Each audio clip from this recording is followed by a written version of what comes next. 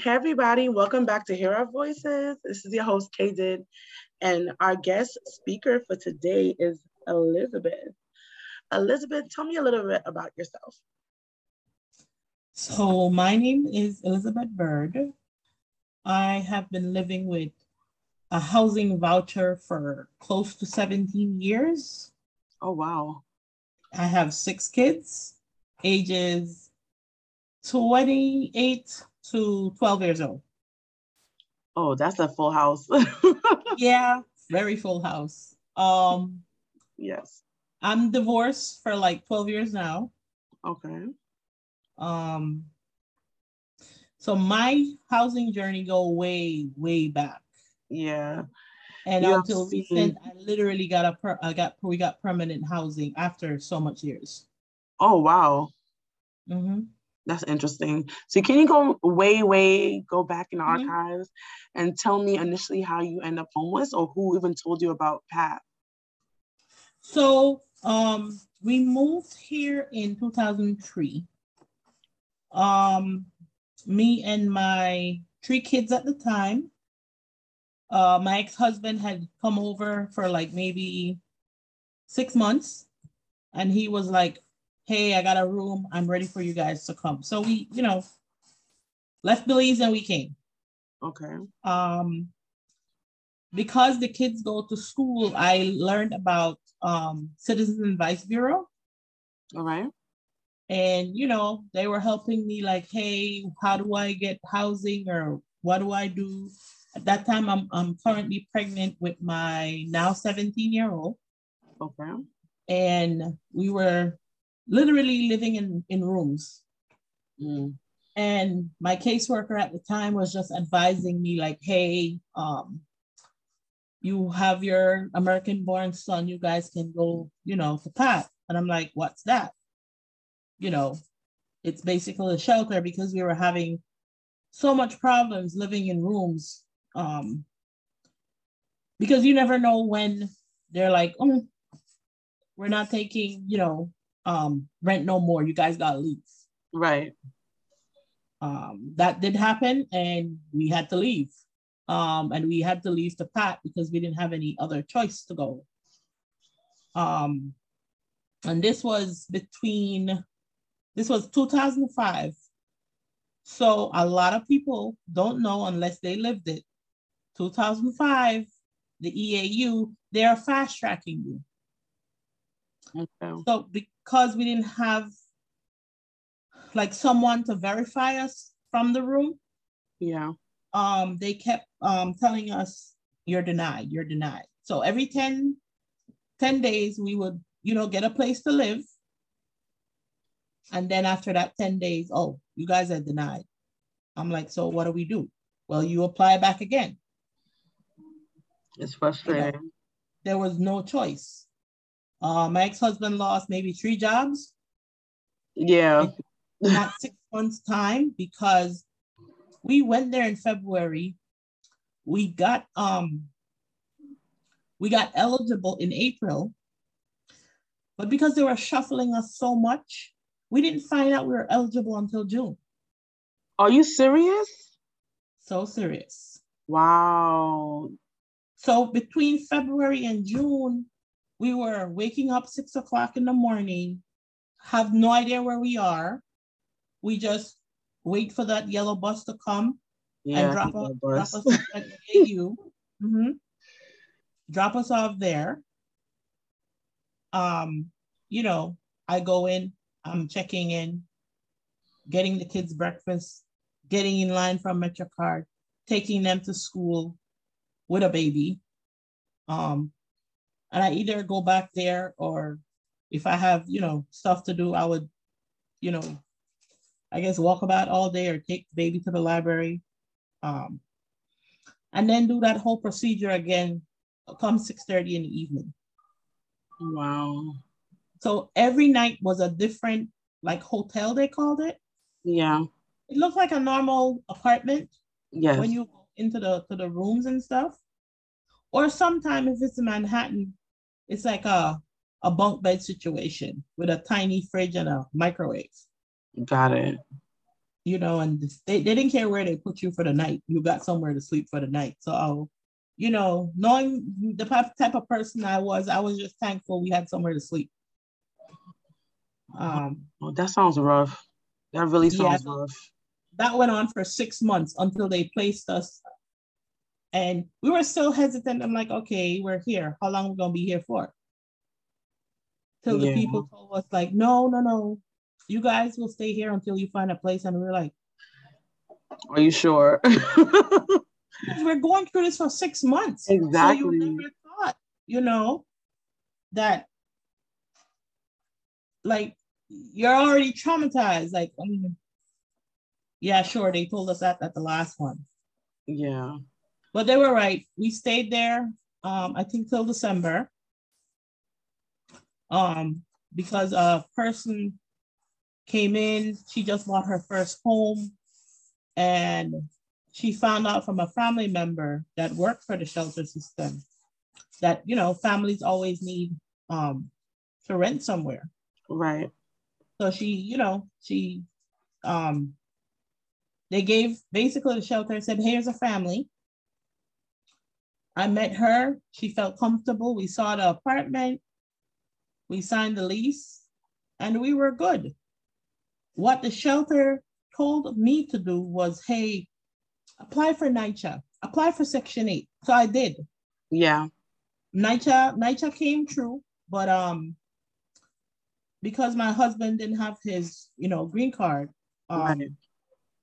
the person that he was working for refused to sign Oh, wow. the payment stuff. So we lost NYCHA. And then months after that, we got Section 8. I was like, okay, because everybody's like, nah, you're not going to get that right now. That's going to take 5 to 10 years. It does take forever. We got NYCHA and we got Section 8 so fast. You're lucky. And we did Section 8. We told the landlord, hey, you know, this is what happened. And she had a 3-bedroom and she was getting ready to buy another house. So she was like, you know, I can have you guys, you know, I could rent you guys the upstairs. So I was like, okay. So I stopped looking for places because she was ready to, you know, rent us upstairs. Yeah. Come to find out, I'm like, what happened? You know, I saw some people moving maybe 2 months after. Oh, wow. I thought you guys were taking long. I was like, I am not taking long. It's not my thing. I have to go with what these people say, you know. I've been going through the process. You know, I just have to do what they tell me. So we ended up had to go hunt again, and I was so happy and blessed that we found one maybe 2 weeks after. Yeah. And this lady had a 3-bedroom apartment. She was ready to rent us. And we got it. Now, a year in, Section 8 is paying the rent, a whole year. Now I'm at baby number 5. They told us they made a mistake. What? Made a So I'm like, mistake. wait, how do you mean you made a mistake? I said, I kept on asking, how does Section 8 work? Because at this point, there's only one American citizen in the household. Number 2 was on the way. Yeah. Oh, well, it goes by family. I'm like, okay, no problem. That's what I'm asking. Right. And then a year passed, and now you made a mistake. So from the 17,000, I think they were paying, they dropped it to 250. Okay. Wow. And then HRA was paying 250. And I'm like, where are we gonna find this whole? I think it was 1,200 or something we had to come up with out of pocket. And I'm like, I don't know where we're gonna get that from. You know, at the time my ex-husband was not working. Right. Even if he was working, he wasn't making all that money. Exactly. To pay that rent. Otherwise, why would we need you? You know? Exactly. And my lovely landlord decided that she don't want any more programs. Oh. Took me to court to get us out. So then I realized, I'm like, well, we don't have nowhere to go. I'm looking for places because now I'm trying to get FEPS from HRA. Right. And I'm at the courthouse in the court, and the judge is telling my landlord, like, what is wrong with you? This lady owes you over $10,000 in back rent. Right. And you don't want to give her a lease so that FEPS can pay your back rent? Exactly. She's like, that's not the point. FEPS is not supposed to pay. It's Section 8. They're the one that made the mistake. They're the one. I'm like, Doesn't matter. Like, you're getting money. Section 8 ain't going to pay it. What part you don't understand? Section 8 is not going to pay it. And I'm like, no. And she's like, well, okay, fine. If I give her a lease, I get back that money. What happened to the other month? Who's going to pay that month? I'm like, what does this lady do not understand? Like, they are going to pay the rent every month. Exactly. After that, I think I was in court with her like 5-6 times back and forth, and I was done. I was just like, okay, do what you want to do. So, the day came. I had somebody that I knew that deals with the marshals, and she was like, okay, August so-and-so, marshals are coming to your house. I was like, okay, that gives me enough time. I'm a pack. I got all the information that I needed. Right. The storage was giving like a truck for you to come in and rent their storage. Mm-hmm. We left, I think, the day before the marshals were supposed to come, because I just couldn't put my kids through that, Right. Having a bunch of people in uniforms coming to tell you to get out, and, they were still young. Right. I had babies. I had, I think my boys were like between 6 and 3 years old. My teenager was 15 and 13, something like that, around that age. So they're still young. Right. And for them to go through that, like, we didn't even want to go back to the shelter because they've been through this already. Right. And for me, the hardest part is spending the day at the EAU. It just traumatized them. But we had to go. And the reason my ex-husband became my ex-husband, he was like, well, if you're going back to the shelter, I'm not going. I was like, well, I got to do what I got to do for my kids. Bye. Oh, wow. Yep. And because I was going through all that stress, I didn't know I was 7.5 months pregnant. What? Yep. So I had a 9-month-old, and I was pregnant and didn't even know. Oh, wow. Yep. Because during the whole 9-month pregnancy with the first baby girl, the second baby girl, I have 3 girls and 3 boys. So 1 girl came first, 3 boys in between, and then the 2 girls came back to back. So I was already mentally going through a lot of headache. My sister-in-law had recently died, and I was very close to her. We did a move, had a baby, basically an emergency C-section. And then now this lady's telling me after I had the baby, like, oh, I'm gonna take you to court because Section 8 is not gonna pay, your rent. And as soon as we got in the shelter, they wanted medical stuff, and that's when I found out. I was like, okay, like, just bring everything on. So that was 2009. I had the baby December 2009. And at the time we were living in the Bronx. And when we went to the EAU, we spent maybe 12 hours or more. But that whole 12 hours was just traumatizing, all over, especially for the older ones. Yeah. Because they remembered it so well. Up to now, my 17-year-old has vague memories of that instance. And we were in the Bronx. I was pleading with them, like, can we stay in the Bronx? They shipped us to Brooklyn. Of course. Like, listen, if you don't want to take this, it's your right. You don't have to take it, but you're going to have to wait here. This is 11:30 at night. Right. We've been there from like 7, 8 o'clock in the morning.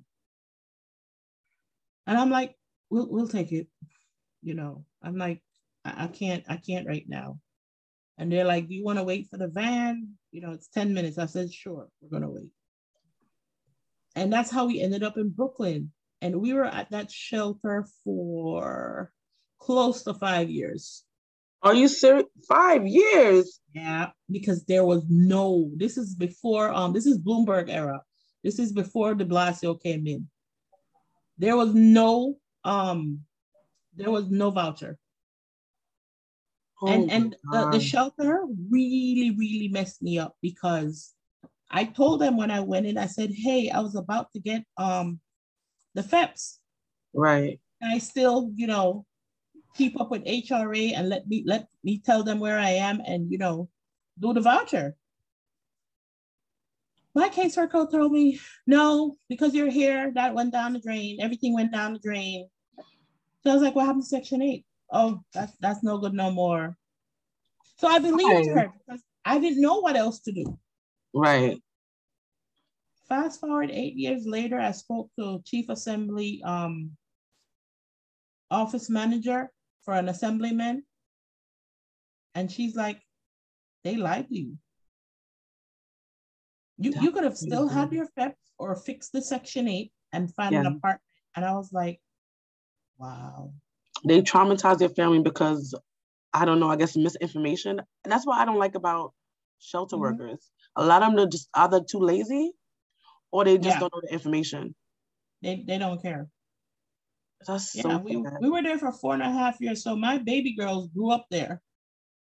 Whiching I'm like, sometimes you got to be somewhere because God wants you there. Yes, definitely. None of my kids did daycare, but the girls did daycare. And I'm happy to say my kids were blessed. They took really good care of them. Like, I'm still in contact with the babysitter. That's good. From the daycare. And like, they would invite me to church and they were like, Miss Bird, you can't tell nobody, we invited you to church. We're not supposed to fraternize with you. I said, who do you think I talk to here? I don't talk to nobody. I basically talk to the workers. Right. I mean, even it was like, we did a lot of stuff. They literally, how do I just have to use the word bully. Wow. They were getting a new person, a new director. So now because I'm there for 4 years, they're trying to, what you gonna do? Because DHS, are coming down on us. And they can call ACS on you. And I'm like, what? They love doing that. Shelters love trying to call ACS on parents who are trying their best to get the children together. It's ridiculous. Like, we don't do nothing but go to school, see our friends that's in the Bronx. Like when I say friends, they're like family. They will bring us home. Right. Nobody's gonna drive you from Bronx to Brooklyn. Exactly. That's true. They will bring us home. And even if we did this once a month, like what am I doing? I do everything. I'm telling you, they had so much workshop. Who was always there? Me. If nobody showed up, I was there. Because you're like, do what you have to do. I'm doing what I have to do. That's crazy. I literally ran from the place because a friend of mine said, hey, there's a studio. Do you still need a place? I'm like, yeah. At this time, my now, I think she was 18, nearly 19 years old. She had left already. So now I'm just with 5 kids because, she's doing her own family now. So I moved into a studio with 5 kids, don't know how to pay the rent. just trying to figure it out. Hi, guys. Thank you for listening this far to the podcast. As you can see, or probably you know by now, this is a 3-part series. So, guys, sit back and relax for the upcoming episodes coming up in the following weeks. Thank you for listening. Also, follow us on Twitter, follow us on Instagram.